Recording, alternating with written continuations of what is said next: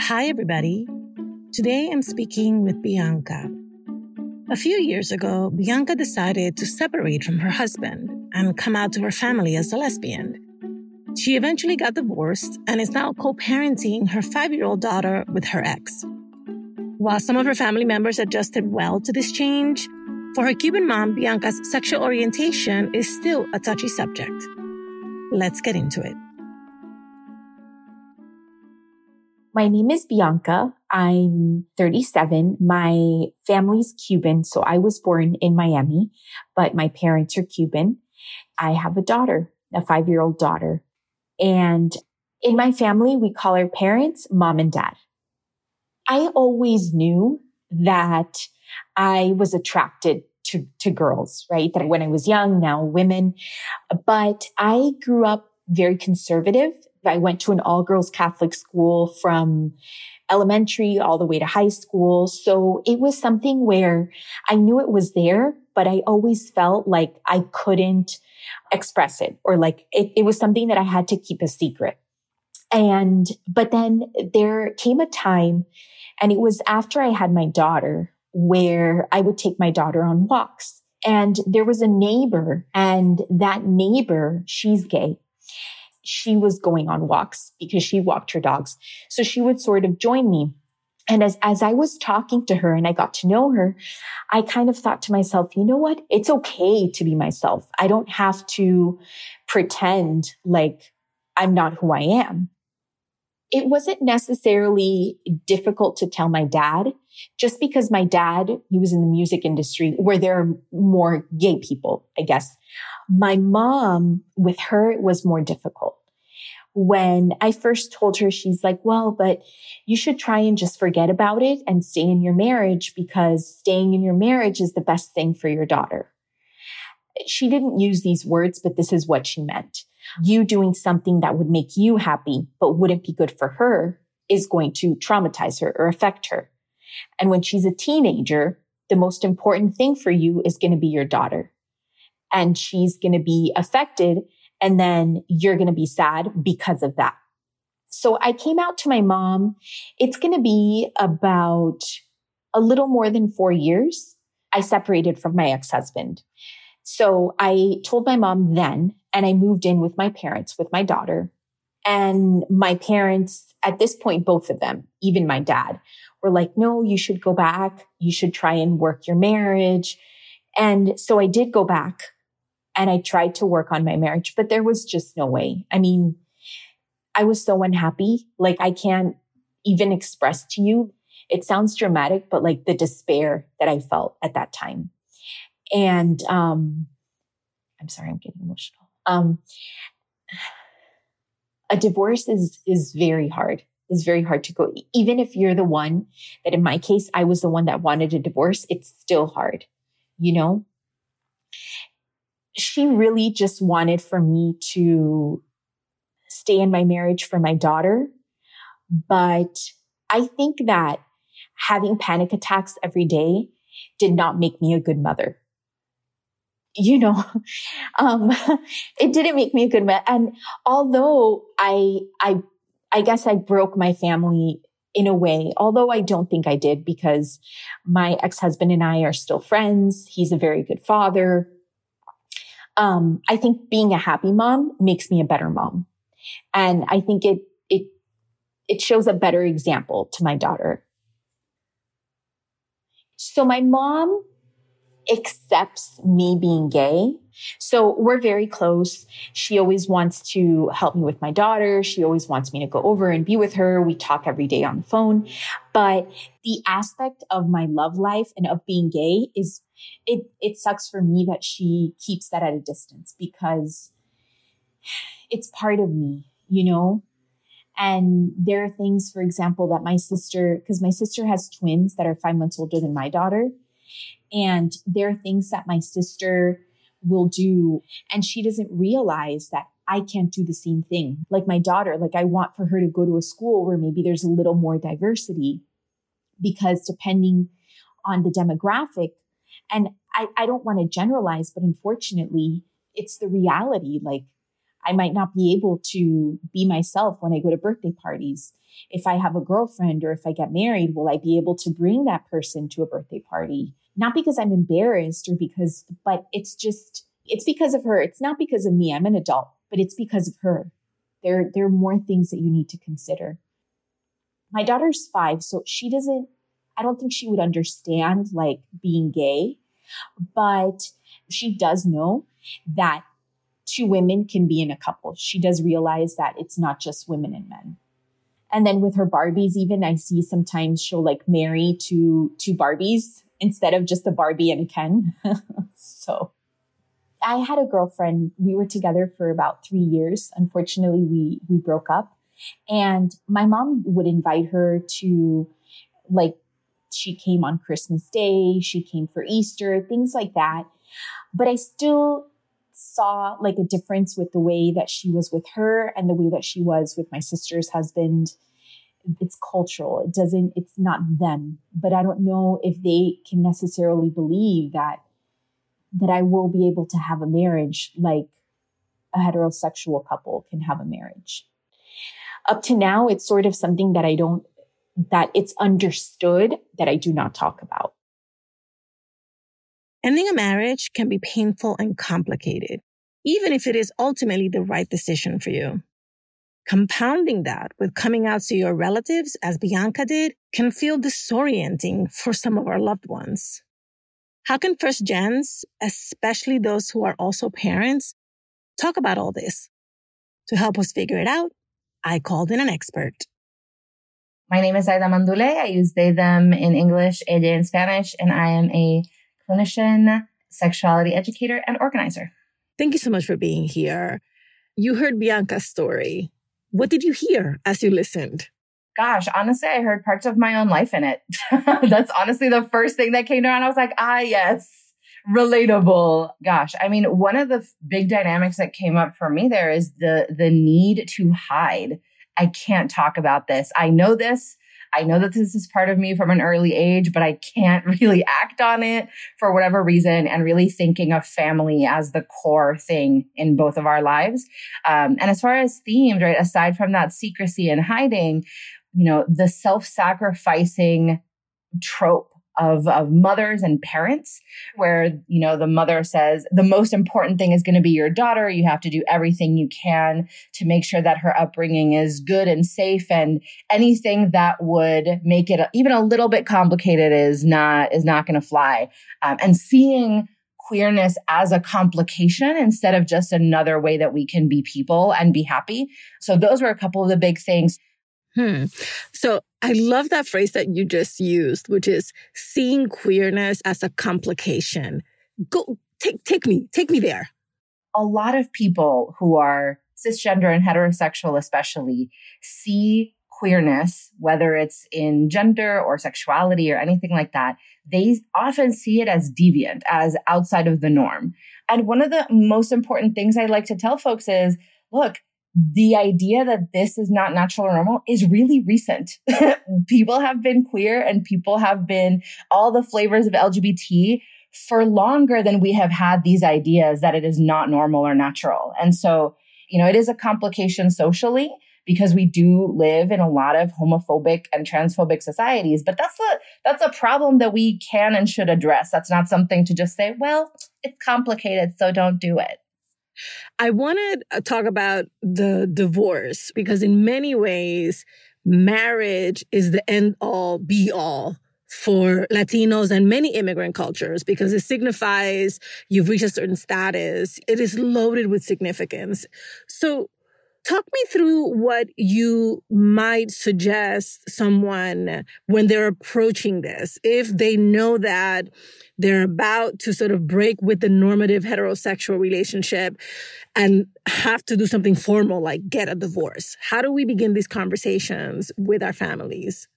Oh my gosh. The first thing is assess what your support system is. That's the first thing, because it is true in a lot of places in the United States and abroad, it can be very dangerous to come out whether that's because you could get, as far as murdered, or you could face a lot of repercussions. You could still be fired from your job in a lot of places. Family can sort of suddenly kick you out or never want to talk to you again. Or even as a parent coming out, if you have a child and your in-laws or your parents do childcare, if they suddenly say, well, no childcare, and then you're unable to work, there's a lot of repercussions that can happen. So the first thing I would say is check in. What is your support system? Who are the people that have your back? And if you don't have any at all, let's try to find some first, whether that's through checking out local support groups, hotlines, all these kinds of things. The other immediate step that I would say is figure out what are your core values and what are your non-negotiables. Because when you're talking to your family, it is very possible and very likely that you will have a difference in some of those non-negotiables or core values, or that the way that you express them is going to be different. So, por ejemplo, there's a lot of folks that think of respect. I grew up with a lot of feelings and a lot of thoughts about being respectful, being polite, sort of being good to your elders and things like that. And to me, that is not incompatible with being LGBTQ or being LGBTQ inclusive. But for a lot of people where they don't understand LGBT people, or they haven't been exposed to it or whatever, they may see that differently. They may see an incompatibility. And we see that, the guest talked a little bit about that for her, one of her values was, yes, absolutely being good to her family and her daughter. And that meant being true to herself instead of hiding. Like that was how she made that value real for herself. So those would be a couple of the first steps. So one of the things that I found really interesting in talking to Bianca is that she is, in a way, sandwiched between two generations that are probably going to have diametrically opposed views on who she is, her mom and her daughter. The child this will be completely normal to her because this is her mommy who she loves. And then one day grandma might slip and say something inappropriate. And then the two generations are going to have to deal with it. And, it's highly likely that mom won't be around for that. So she's sandwiched in here. Help her out. Yeah. So one of the things is that a lot of people start teaching their kids about love and relationships from when they're teeny tiny children. Again, here's another example of us looking at gay relationships quote unquote differently and thinking that they're inherently sexualized in a way that's inappropriate. And they're not. They're really not. Let's look at something as, common as Disney. All Disney movies are for children, and they pretty much predominantly all have heterosexual narratives. In all of them, you're seeing some kind of marriage, some kind of love interest. We see a lot of parents with their 1 and 2 year olds being like, oh, my son is going to be such a heartbreaker when he grows up. He's going to love all the ladies. And suddenly, when we're talking about gay people, then it's suddenly a no-no. Then it's suddenly really inappropriate and sexual. And it's not. So the first thing I would say is let's be really honest and look at the fact that we treat these things differently, and we shouldn't. Let's also look at standards for sex education in the United States for a moment. And it's not that they're great. The US still has a lot to do. But in the United States and even in other countries, we have mandates to teach children about relationships and about affection and orientation really early on. Those are conversations that we actually do have to have very early on, regardless of the sandwiching. But when you add the sandwiching into it, you're going to maybe have your kid in a really awkward position of, I want to respect abuela, but she's being rude about mom. What do I do? And as a parent, I think clinically it is our responsibility to be able to equip our children with the tools to talk to family and stand up for themselves and other members of the family. The other really interesting dynamic that's happening in Bianca's family is that her sister, who is more heteronormative, who has children, who is married, really poses a very traditional example for her mom and her family of what a family looks like, of what relationships look like. And now Bianca's starting to see that her mom treats them very differently. So I asked her, I said, well, how does your sister feel about you? She was like, oh, she's perfectly fine with it. She's super cool, super supportive. Mm-hmm. And so then I was thinking, well, recruit her, right? Bring her in, make her an ally.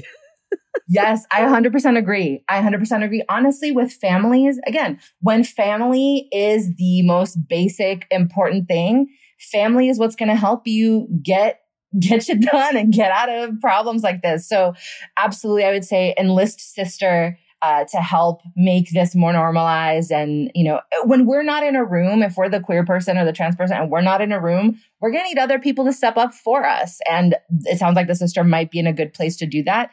One thing that I've seen help some parents is reframing what their expectations about their children are and guiding them a little bit in that conversation. So, por ejemplo, con mi abuela, she's like, oh, but I want you to be happy. I want you to be healthy. Da, da, da, da, da. And at some point when I heard her say that, I was like, okay, this is what, esto me engancho. This is what I'm going to do with that. And what I did was every time that she started mentioning things about my life or sexuality like a problem, I'd be like, hey, remember that you said you wanted me to be happy? This is how I am happy. Let me tell you about the ways that I find joy in these ways of being and this way of having my body, having my gender, having my family. And so expanding their definition of what they're expecting of you as a child, and also talking to them about how you are making family, right? If their goal is family, tell them how you are planning to make family. And, yo soy de Puerto Rico, con familia cubana también. And for us, family's not always about blood, right? Like we have that titi that's like, there's no connection blood-wise, but she and her family have been in your life forever. We have that tío, so if people are like, well, it's not blood family, I'm like, look at your own family tree. Half of that is not blood family either. So again, even pointing out the inconsistencies, and that can be really hard, but that's really part of the long-term project of talking to our families about this sort of thing. All right, my last question is a question that comes up a lot, which is that a lot of folks in Bianca's situation feel the burden of responsibility for educating their families and bringing them along, and in some cases just converting them to the idea that how they want to live should be celebrated and normalized. How much do you think people should take on this responsibility, and how much do you think that they should not? The main thing I would say is that, look, it's not your job to fix up your entire family tree. It's really not. So what I tell people is assess what is and isn't your responsibility and who told you, right? Because if we have one of those questions without the other, we may not get a good answer. So what do you feel is your responsibility? ¿Y quién te lo dijo? Because sometimes we adopt like a very, whitewashed idea of what our responsibilities is, whether that's saying, bueno, I have no responsibility, I'm independent, who doesn't like it, pa fuera, fuá. But that's not exactly helpful for a lot of people who want to stay in touch with their family and still want to be in connection with them. So what I would say to people is, honestly, I love drawings for this. I love family trees, genograms, all that juicy stuff. Make a drawing or make a list of who the low-hanging fruit are in your family. And I mean that in two ways. Low-hanging fruit, like the people who are going to advocate for you and can help you spread a message of tolerance. And honestly, one of the things that's also been helpful to me and my clients is taking a peek at who in your family is already gay, whether they did use that terminology or not. Because I remember growing up with multiple people in my family that were like, yes, this person and her caregiver of 30 years that lives with her and they have a dog. I'm like, that's not her caregiver. That's her wife. And you might feel alone. You might not have that information. That's also true. But knowing that that does happen in families and you're likely not the first one ever can sometimes be really grounding. Thank you so much, Aida. Thank you. No problem. What a pleasure. And honestly, this kind of project is like exactly what I wish I'd had as a kid. So I'm like, yes, please tell the people how to talk to their families.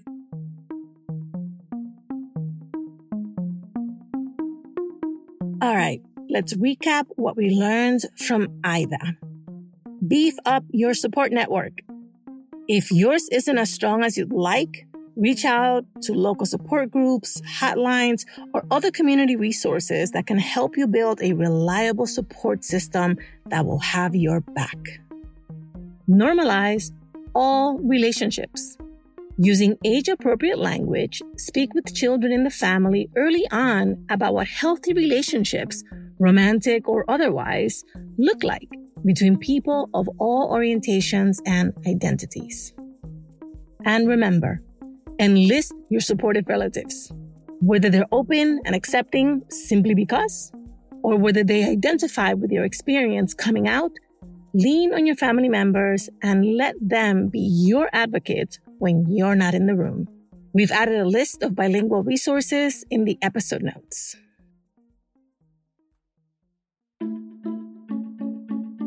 Thank you for listening and for sharing us. How to Talk to Mamí and Papi About Anything is an original production of La Antigua Williams & Co. Virginia Lora is the show's producer. Kojin Tashiro is our mixer. Manuela Bedoya is our social media editor. Cedric Wilson is our lead producer. Jen Chien is our executive editor. Jimmy Gutierrez is our managing editor. I'm the creator, Juleika La Antigua. On Twitter and Instagram, we're at Talk to Mamí Papi. Please follow us and rate us on Apple Podcasts, Amazon Music, Pandora, Spotify, anywhere you listen to your favorite podcasts. Bye, everybody. Same place next week.